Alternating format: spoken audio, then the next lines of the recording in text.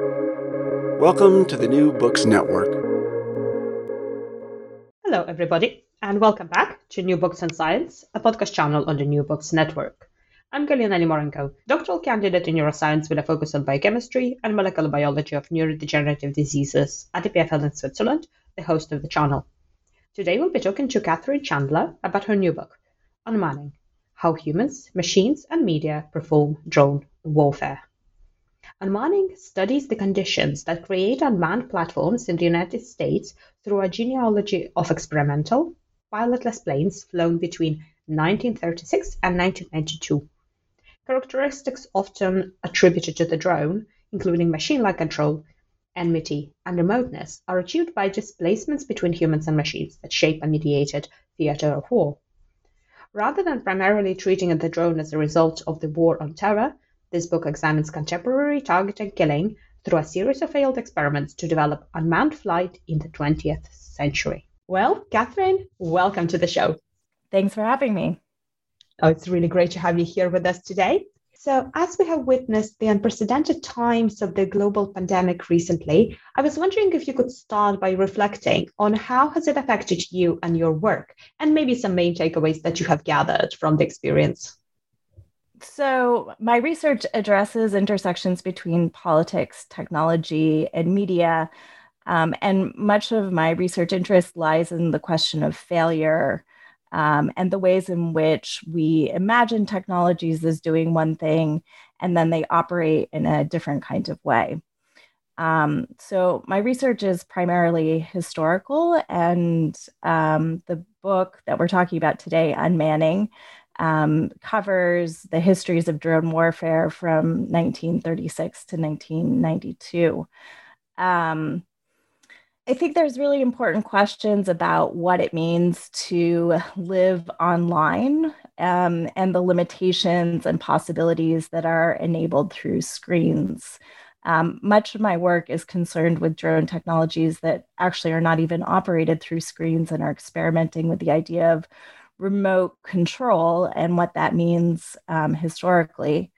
But I think in the present moment, we've seen the ways in which digital platforms are imagined as providing connectivity and places for replacing public forums, especially during the pandemic. And I often reflected with my students about the ways in which I thought Zoom really resembled certain aspects of being a drone operator. You have this uncanny ability to zoom into a classroom and be close to students, maybe pick up on intimate details of their life, even as we are incredibly distant. And I think there's something about that paradox that is really important.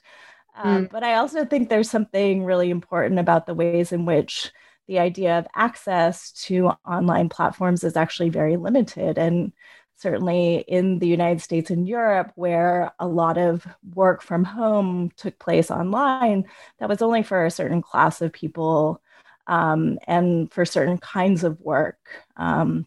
There's a large number of workers who continue to have to work in person, and largely those were workers who were then exposed to conditions that people online were protected from. And I think that inequality in access also is something that it really resembles drone warfare. So there's a way of imagining the perspective of the drone and the drone operator that implies a certain kind of privilege and access. There's another perspective, which would be the perspective of the person who's targeted and exposed to violence, who has a very different way of operating from that technology or operating in relation to that technology because they're excluded from the platform. So I think those inequalities have been exacerbated during the pandemic and point to the real limitations of thinking about digital platforms only as places for connectivity. And did you have to switch to online teaching? How did you find that? So I did online teaching with my students, and we engaged in our classes remotely. And in many ways, I really enjoyed online teaching, and I think my students really enjoyed online classes with me. I totally transformed my teaching style in order to relate to the digital platform. and to really sort of think about how embracing the ways in which the technology worked suggested new forms of organizing the classroom. So we did a lot of flipped classroom. I'm an advocate of decolonizing education and really reversing the power dynamics to the extent possible in the classroom. So we did lots of student-centered learning, and students were really responsible for organizing their classes. So I tried to make it feel as not as like as if I was sort of surveilling them. But many students talked about in my classes their experiences in other classes, particularly with some of the online tools that were used for proctoring exams, and even simple platforms for online materials, and the ways in which those were associated with practices of surveillance, and how surveillance of students through these online platforms massively increased during the pandemic. And it became very normal for professors to check online whether you watched a video or how long you spent on the professor's assignment page. The proctoring tools recorded students in their rooms during the times they took exams. Any variation or default of what they were doing would be noted by the algorithms, and that report would be sent to the professors. And those anomalies, as is common with algorithmic technologies, tended to target students of color, students with disabilities, and those sort of, again, exacerbated inequalities in the classroom. So could you tell us more about yourself, and how did you get interested in what you do? I started studying science and technology studies when I was an undergraduate student. I was really excited about the interdisciplinary framework and the ways in which thinking about science and technology from a social, philosophical, theoretical, and cultural perspective introduced new forms, new fields of thinking, and new ways of thinking about scholarship that transected different disciplines. And that is an interest that I have continued to be really concerned with, and continue to develop in my master's degree and my PhD and in my current position. So I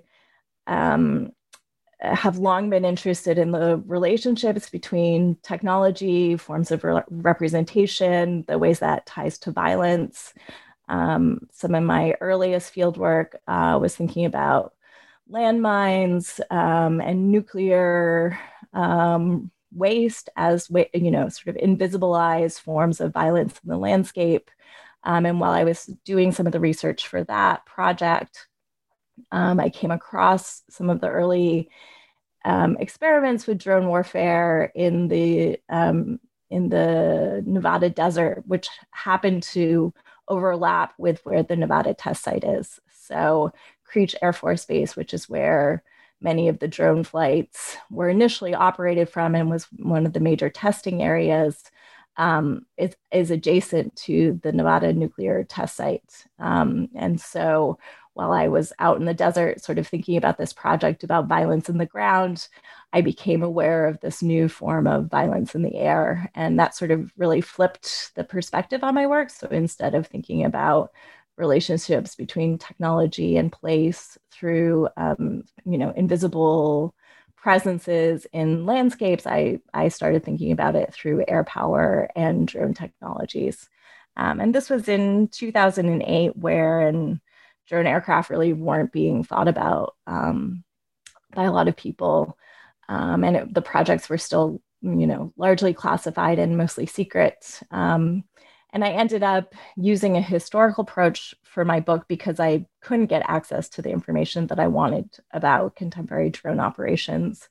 And I was very lucky because I went to the National Air and Space Museum archives where they had exhibited one of the Predator drones that had been used in Afghanistan in 2001, and asked one of the archivists about this particular drone, and he made an offhand remark that this was, of course, a very old technology, not a new technology, and presented me with a whole bunch of files about drone aircraft dating back decades. And that sort of really shifted my book, because I realized that what everyone was talking about as a totally new technology actually had a long history, and was related to decades of experimentation by the US military, and lots of failed projects associated with unmanning that happened long before the contemporary ones that were used in the War on Terror and continue to be used today. Oh, that sounds absolutely fascinating. So I was wondering, what roles did your mentors and colleagues play along your career journey? And how did you find yourself welcomed in this, perhaps some may call a masculine field?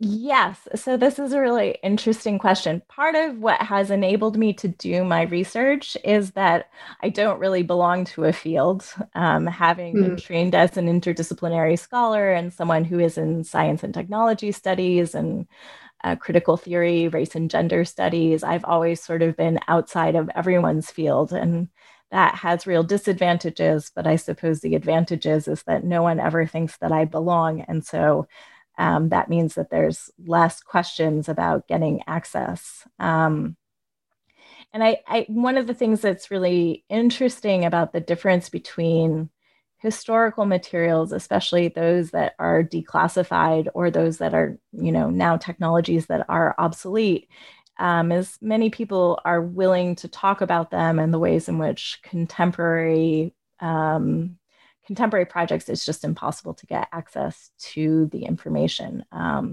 So I was lucky to have the opportunity to interview a number of retired personnel who shared with me a lot of information about the project. And I think there's definitely a gendered role there, in the sense that they had expertise to sort of share and convey with me. And yeah, I think it's been interesting to me in this. I'm currently a professor in the School of Foreign Service, and my disciplinary background is very different from that of many of my colleagues, especially those that come from more traditional security studies perspectives. And I think they see my work and my contributions as something that is sort of outside of their usual disciplinary expertise. And so that has given me the opportunity to make critical claims that are not typically made within these fields, but they're also marginalized because of the various different sort of disciplinary perspectives. I was very lucky to study my PhD in the rhetoric department at Berkeley, which is renowned program for interdisciplinary work in the humanities and social sciences. And my dissertation advisors included a really interesting mix of people from different backgrounds. So it was co-chaired by David Bates, who is an intellectual historian who works on political theory and histories of artificial intelligence. Karis Thompson, who is a science and technology studies scholar who works on feminist technologies, Samara Esmir, who is a post-colonial theorist and legal scholar, and Jake Kozak, who is a geographer who works on science and technology studies. So there was a really diverse interdisciplinary field of scholars who helped to shape my work and produce something that also doesn't necessarily fit with any one intellectual tradition, and is really interested in sort of interrogating contemporary politics and power through technology, and pointing out the ways in which technology and power are connected to issues of race, gender, and nation, and even in denials of power, right? So saying that it's a machine or it's unmanning, that is a way of re-articulating a particular idea of who is human, whose life should be protected and preserved, and that those forms of inclusion and exclusion that I sort of talked about initially through the framework of Zoom or even being online are really important political structures that operate today. And I think it's really important to address those and to think about the inequalities that they create globally. So what would be your advice to young career researchers or students who are a little bit unsure about this interdisciplinary aspect of the work, for example, as you do? What are you unsure about? What? Not being tied down to one discipline, but really being in the intersection between.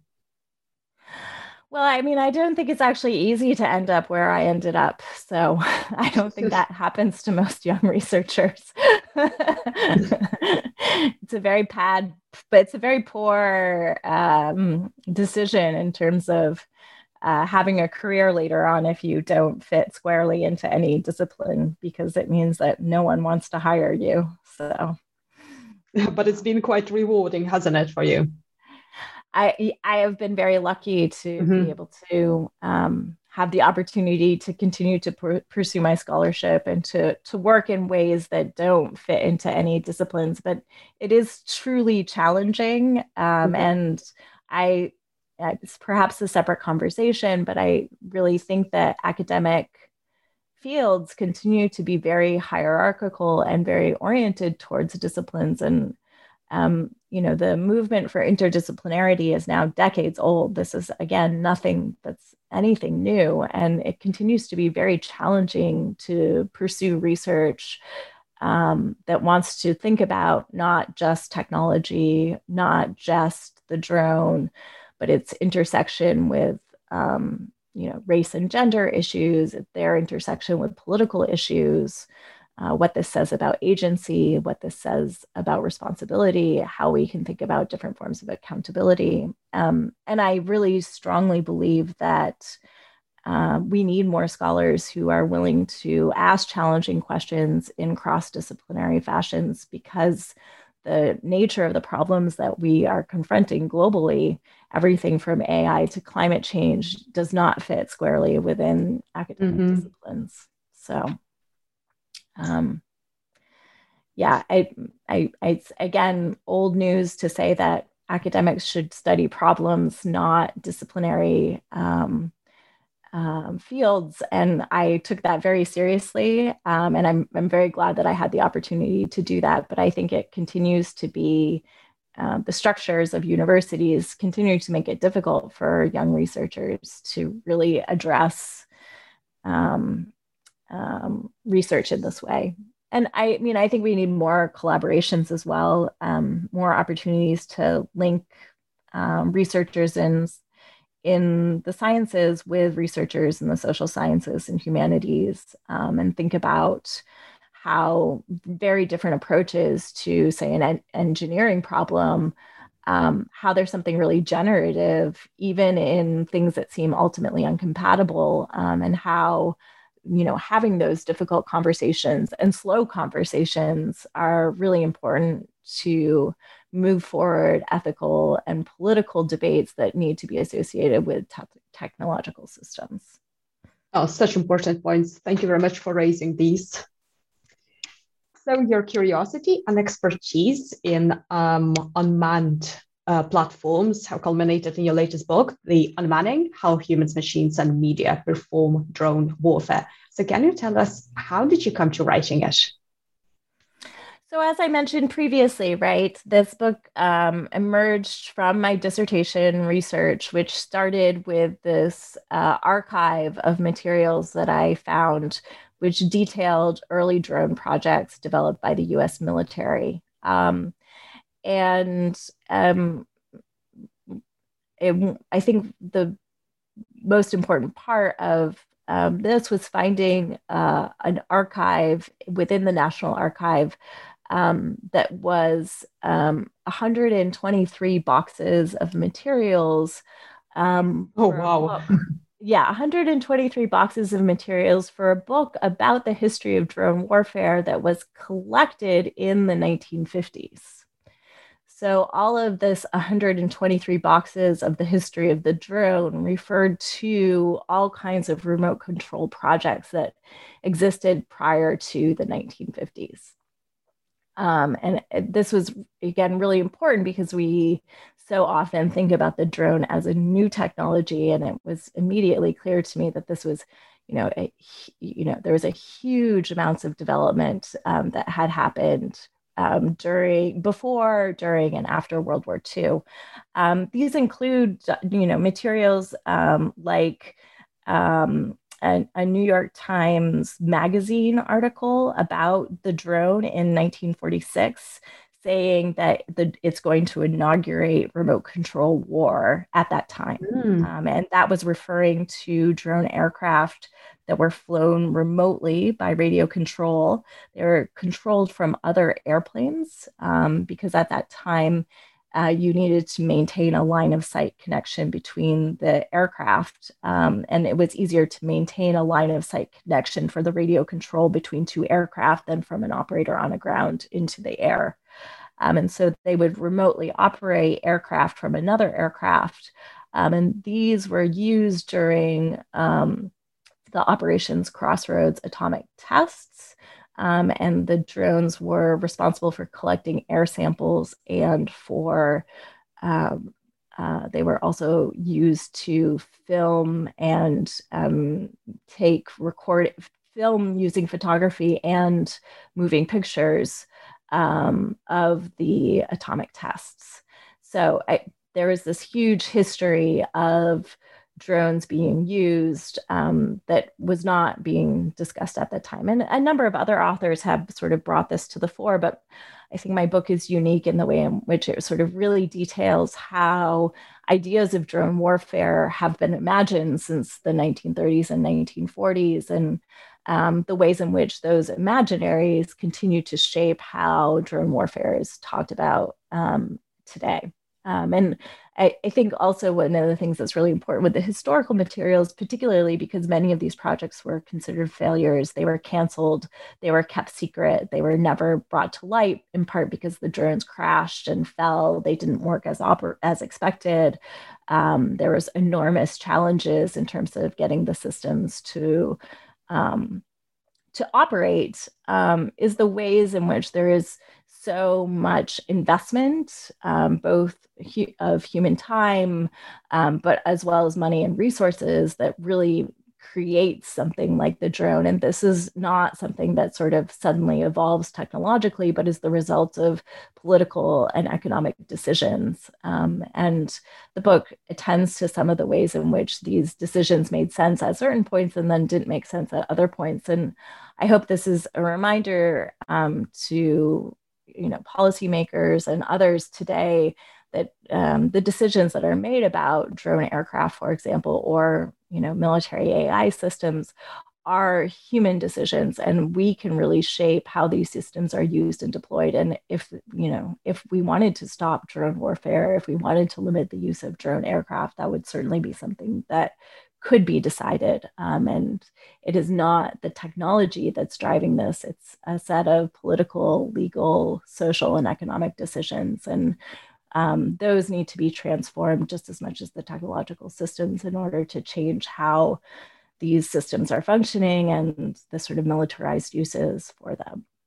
Let's delve into the science part. Can you explain what exactly is a drone? What can we call a drone? Well, so this is one of the important things about my book is it takes a rhetorical stance on what is a drone. And so there are numerous remote controlled flying aircraft that exist before the drone that I describe as the first drone. The reason why I describe it as the first drone is it is the first one that was called drone. So in the 1936, the United States Navy had the opportunity to visit the British Navy, and the British Navy had a remote controlled aircraft that they were using for target training. So some of the first aircraft were not initially imagined as weapons, they were imagined as targets in order to train train anti-aircraft gunners to shoot aircraft down out of the sky. And this is in the very, very early ages of aerial warfare, where it's still unclear how aerial bombardment is going to work. So in the 1930s, it's still prior to the sort of massive aerial campaigns and aerial bombings associated with World War II, though, of course, there had been tests of aerial bombing during World War I. So the drone actually emerges as a technology that is supposed to simulate aerial bombardment and train people on the ground in order to shoot down the aircraft. Obviously, you don't want to shoot down your own pilots, and you also don't want to shoot down perhaps the most expensive aircraft that have been built. And so the models were often smaller models. Some of them were built out of plywood, relatively cheap parts. Some of them were based on early model airplanes.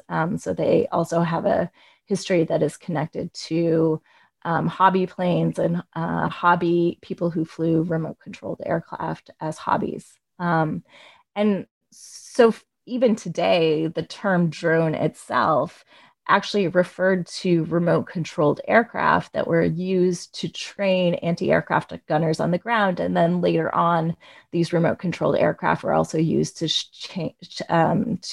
train Navy shipmen, and was also used in Air Force Top Gun competitions, Navy Top Gun competitions, and the drone was the target. The remote controlled drone was the target that piloted aircraft learned to shoot down.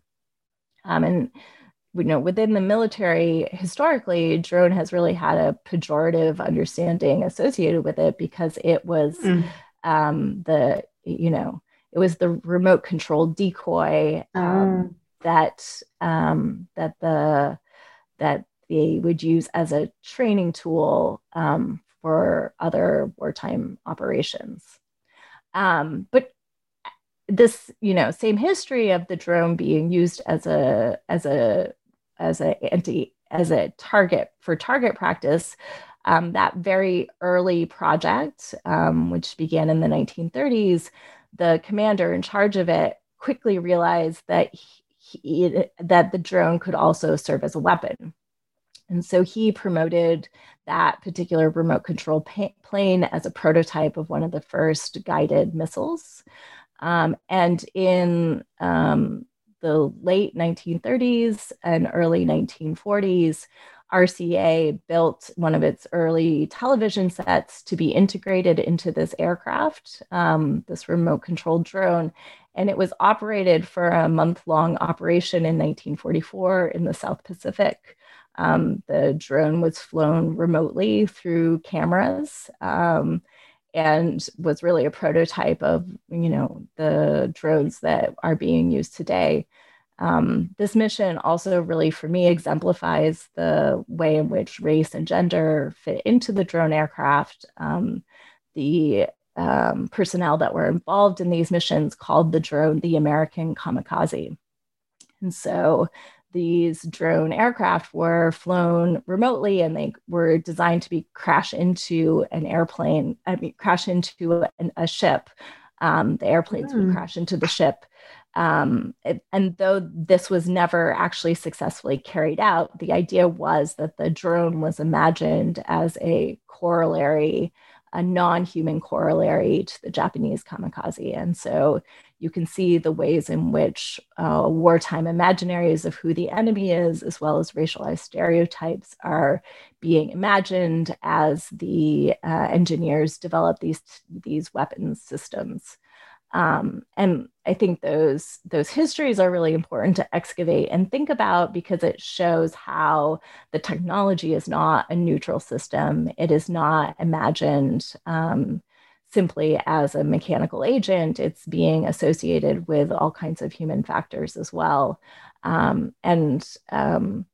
Those shape how we understand and operate the technologies. So how do we see these early technologies evolving into the contemporary throughout the 20th century?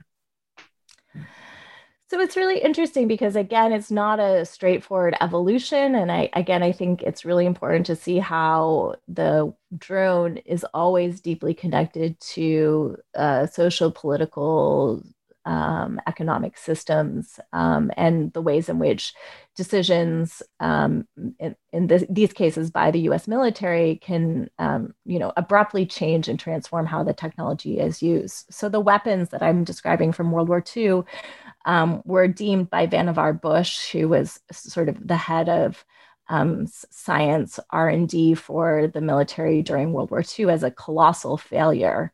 And it was seen as a really wrong way to go about developing missile systems. And so the project was all canceled. The televisions that RCA had developed were basically mothballed and never used. Those televisions, however, actually became part of the domestic televisions, a part of the television set that was developed for the drone, known as the IMI, which is a image orthicon, which helped to transmit the image and make it visible on screen. That became a key part for the development of television sets that were used domestically in the United States. So that drone actually lived on, not at all in a military context, but in a domestic commercial context. And the next set of drones that were developed were jet drones, and they flew very fast. And they were initially used to as targets for training anti-aircraft personnel how to shoot down jet planes. And those were equipped with cameras and used for aerial surveillance, mostly in Vietnam and Korea. And so the first systems were imagined as weapons platforms, whereas during the Cold War, unmanned aircraft were imagined as flying cameras. And the programs were, a corollary to, or a competitor, depending on the circumstances, the development of satellite technologies. Thousands of drone missions were flown for aerial surveillance during the Vietnam War. And again, at the end of the Vietnam War, those systems were also deemed a sort of colossal failure. Many of the drones flew off course. They did not go the direction that they wanted them to. These were film cameras, not real-time images. So the drone would fly its flights, and then it would drop a capsule of film, which would be collected. The capsule of film would have to be flown to a photo developing studio. The photos would have to be developed, and then they would have to be flown back to the commander in order to get the information from them. And so that process, even at its fastest, took 8 to 12 hours. And by the time you got your images, often the other military that you were trying to surveil was in a different location. So again, the sort of ways in which we imagine the drone being useful was not, it did not prove to be useful in these ways during Vietnam.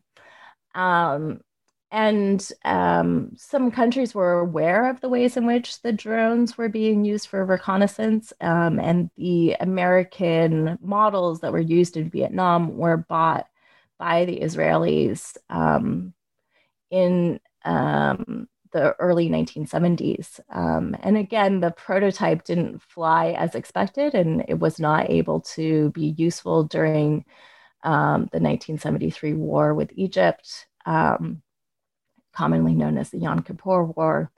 But it then led to Israeli developments with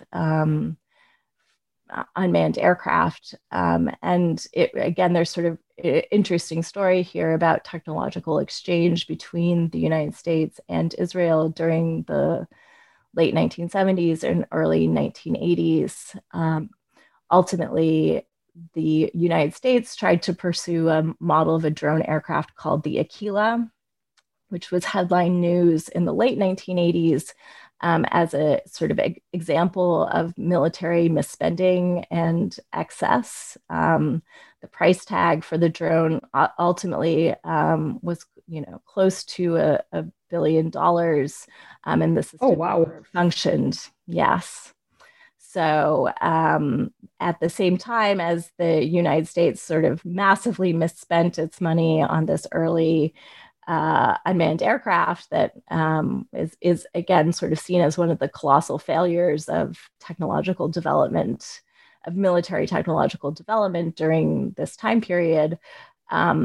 The Israelis made a model that was sort of much cheaper and built out of fiberglass, which has become then this prototype of what would become the Predator drone. The US bought a version of this, which was known as the Pioneer, which it deployed in the first Gulf War. So the Israeli drones were the ones that were reintegrated television again. So television had sort of changed significantly since it had been initially tried with the RCA televisions in the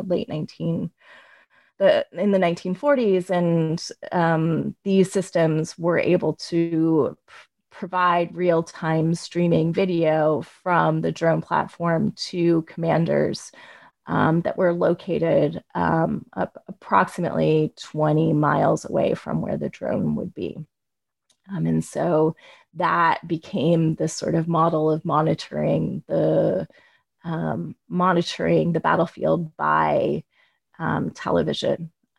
This worked much better in the Israeli context, which was concerned with its wars with Lebanon and Jordan at the time. As drones could be placed near the border with Israel and then flown 20 miles away in order to be able to see what was happening. Whereas the United States at the time was still concerned with the Cold War, and that kind of technology didn't make strategic sense to them in terms of, a standoff between the Soviet Union and the United States. And so, again, there was a very different understanding about what this technology was for and who was going to use it, how it was going to be developed.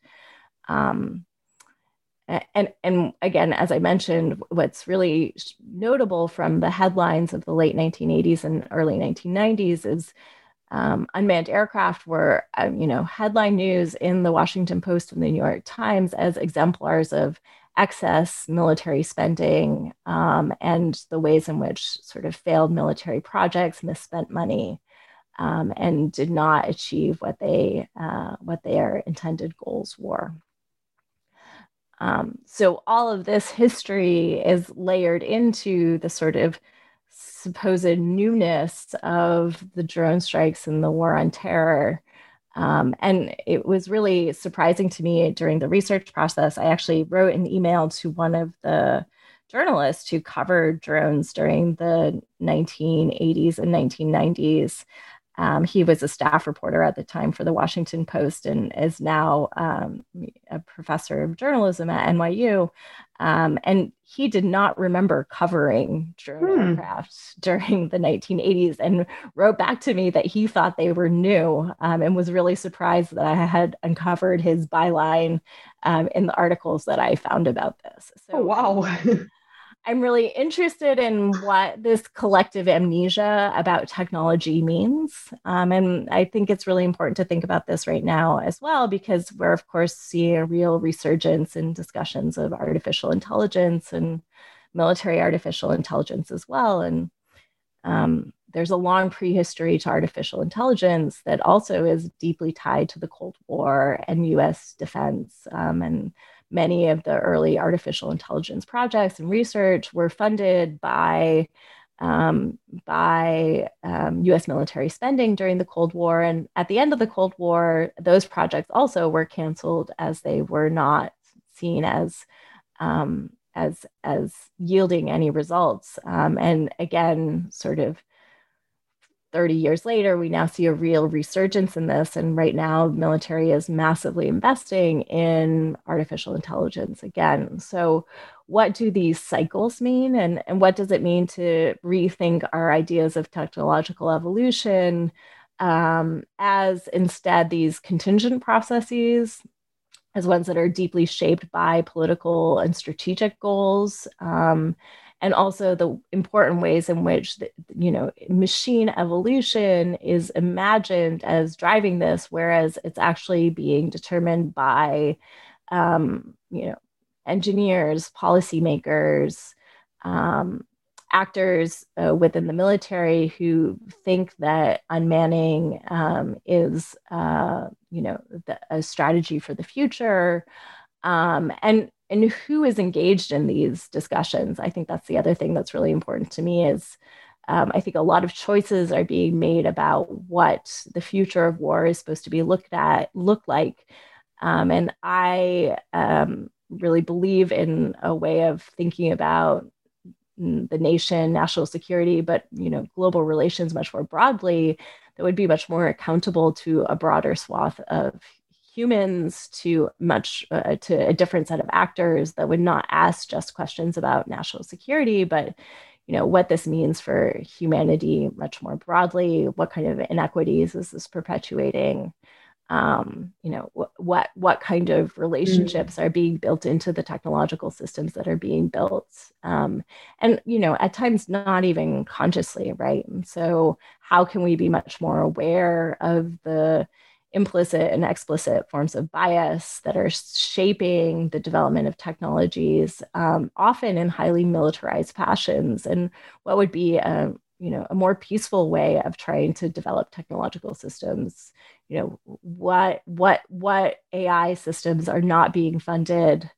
For example, technologies that are not imagining the future of warfare, but a radically different kind of future. Where is the space to sort of be thinking about this? And again, how have these disciplinary conventions, these conventions of what politics mean, the conventions of what engineering mean, really limited the scope of how we imagine and think about technological systems. So what discoveries about yourself and maybe about society along your journey to writing your book Unmanning surprised you the most? That's an interesting question. I think there's in the book, I'm very interested in this psychological concept called disavowal. So disavowal is where you say something isn't there, but precisely in saying it's there, you recognize that it's there. So one of the things that I think happens with unmanning is it says to us, unmanning, there's no man. But what becomes immediately apparent is there is definitely a man right there behind it. And that's specifically gendered, I think, in an important way, right? They're not unwomened aircraft. And of course, today, many of the operators are women. But I think we might ask ourselves this question about what kind of masculinity, what kind of imagined human is behind these technological systems. And I mean, this relates to research that has been done, for example, about the ideas of a user, right? So when you ask people, people use gender neutral terms when they describe the user of a computer. But if you ask people to draw who a user is, they overwhelmingly draw men, usually about 70% of the time, right? So I think there's this way in which, behind terms like human, user, unmanned, there's this figure that continues to haunt us, which is a particular ideal of what is human that is tied to actually much earlier forms of how we think about the human. I think going back not just to the Cold War, but to the Enlightenment and the sort of rational individual, often white European male. And the ways in which these sort of histories continue to be embedded in technological systems, in our understandings of what a political system is, and our understandings of what an academic system is. And I think there's a real call at the moment to really subvert that and call attention to the plurality and diversity of ways of understanding who is human, right? Which is, not just men and women, but non-binary people, gender fluid people, the rich diversity of what men and women might mean across multiple cultural contexts. And again, to include a much broader range of categories and persons, like how does, the term persons or thinking about a plurality of people make it much, much more difficult to have a set assumption of this singular version of the human that is supposed to be the operator of technological systems, moving towards an increasingly rationalized world, which is often associated with all kinds of forms of surveillance, and has numerous possibilities associated with it, but also huge limitations. And I want to have a much broader discussion about the assumptions of how we think political, economic, and technological systems work, and to really challenge some of the foundations of them. And I think there's really important work that's been done by post-colonial theorists from the global South, who are really subverting our ideas of what technologies are, what social systems are, what political systems are. And I think that work is really important to transform how we are operating today. But I think that work, continues to be marginalized, and it's really, as we open our computers and more people across the world, for example, are using Facebook as their primary way of accessing the internet with all of the limitations associated with that. As we've become more and more technologically homogeneous, how is that changing our society, and how can we work against some of those modes, which I think are increasingly militarizing our everyday life? Oh, yeah, for sure. These are such important topics. And as you say, we also need to bring different people into the discourse, not just one population, isn't it? Yes, definitely. I mean, I think one of the limitations of my book is that it's very much told from the US perspective, US Israeli perspective, right? And I think it in some ways replicates what the drone does, right? So people on the other side of this, right? The combatants in Vietnam, the civilians in Vietnam, right? The people that were watched by these cameras, they're not given agency or voices, they're targets, right? And I think there's some really important scholarship. My colleague Medea Tahir has written a book about sort of perspectives of the drone from the ground in Pakistan and Afghanistan, right? And I think that reversal of this drone-like gaze is really important complement to sort of, again, undo this kind of totalizing aerial godlike view that is proposed by the drone, but never actually sees the sort of rich human relationships that are on the ground. It just sort of flattens those. And I mean, this is many military technologies. It's not just the drones. So I think we really need to work against this, the potential of technology to flatten relationships, and how to insert sort of texture back into that is a challenge that I think many engineers and other people working in fields of robotics and AI developments would be really interested in. I think more opportunities need to be provided to not just work on Department of Defense contracts, but to really imagine different kinds of technological systems that would work in different ways. And have you ever piloted a drone yourself? I have. So my current research is on humanitarian drone operations on the African continent. And in that work, I flew a drone that is used for aerial mapping. So it's not a military drone. It's basically a flying camera, which was used in a community development project to create a map of the island of Zanzibar. And it's an autonomously operated drone that sort of flies a set course path and collects photographs that you can then photo montage into a highly detailed aerial map. And I can tell you it was lots of fun to fly. I had a great time with with the operators who instructed me how to use it.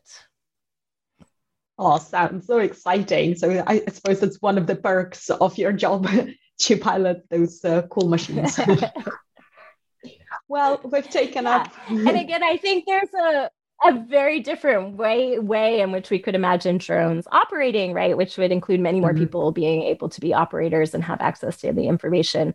I mean, even programs that aim to collect open access data through drones, I think they're really important to keep working on and to provide money for. But those, of course, have limitations as well, because only some people have access to data online, and high resolution maps you can't access on a mobile phone, for example. You need a computer to be able to do that. And the majority of the world accesses the internet through their mobile phones. So I think there continues to be major access issues that we need to think about in technological systems, and as well as the resource issues that are associated with all of the technologies that we're using. So what are you currently working on, and what will be your next project?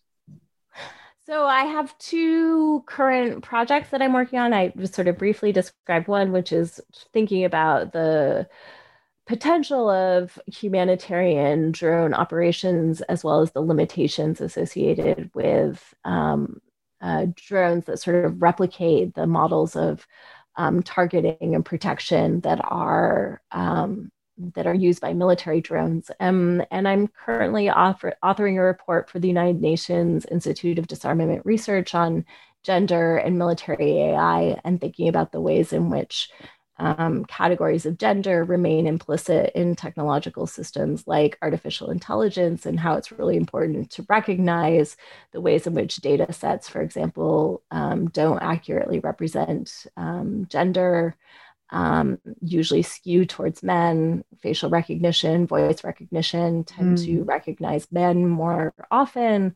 And these, reflect societal biases that you can see again in the idea of unmanning, but under a different guise in artificial intelligence. So I'm hoping that work will inform some of the current efforts for disarmament, and thinking about new normative frameworks for digital technologies, digital war technologies. Oh, that sounds super interesting. So where can our listeners find more information about your work and also your book? So my website is catherinechandler.net. And that's the best place to get information about my book. It is available through Amazon, and it was published by Rutgers University Press, and there's a page associated with that. There's been a number of book reviews.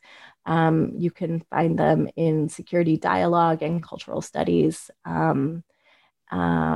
So yes, I'm interested in the book being read widely, and I really hope an interdisciplinary audience has a chance to look at this. So I'm really excited for the listeners to read it. Well, thank you so much for joining me today and for this stimulating discussion. Thank you. It's a real delight to be here.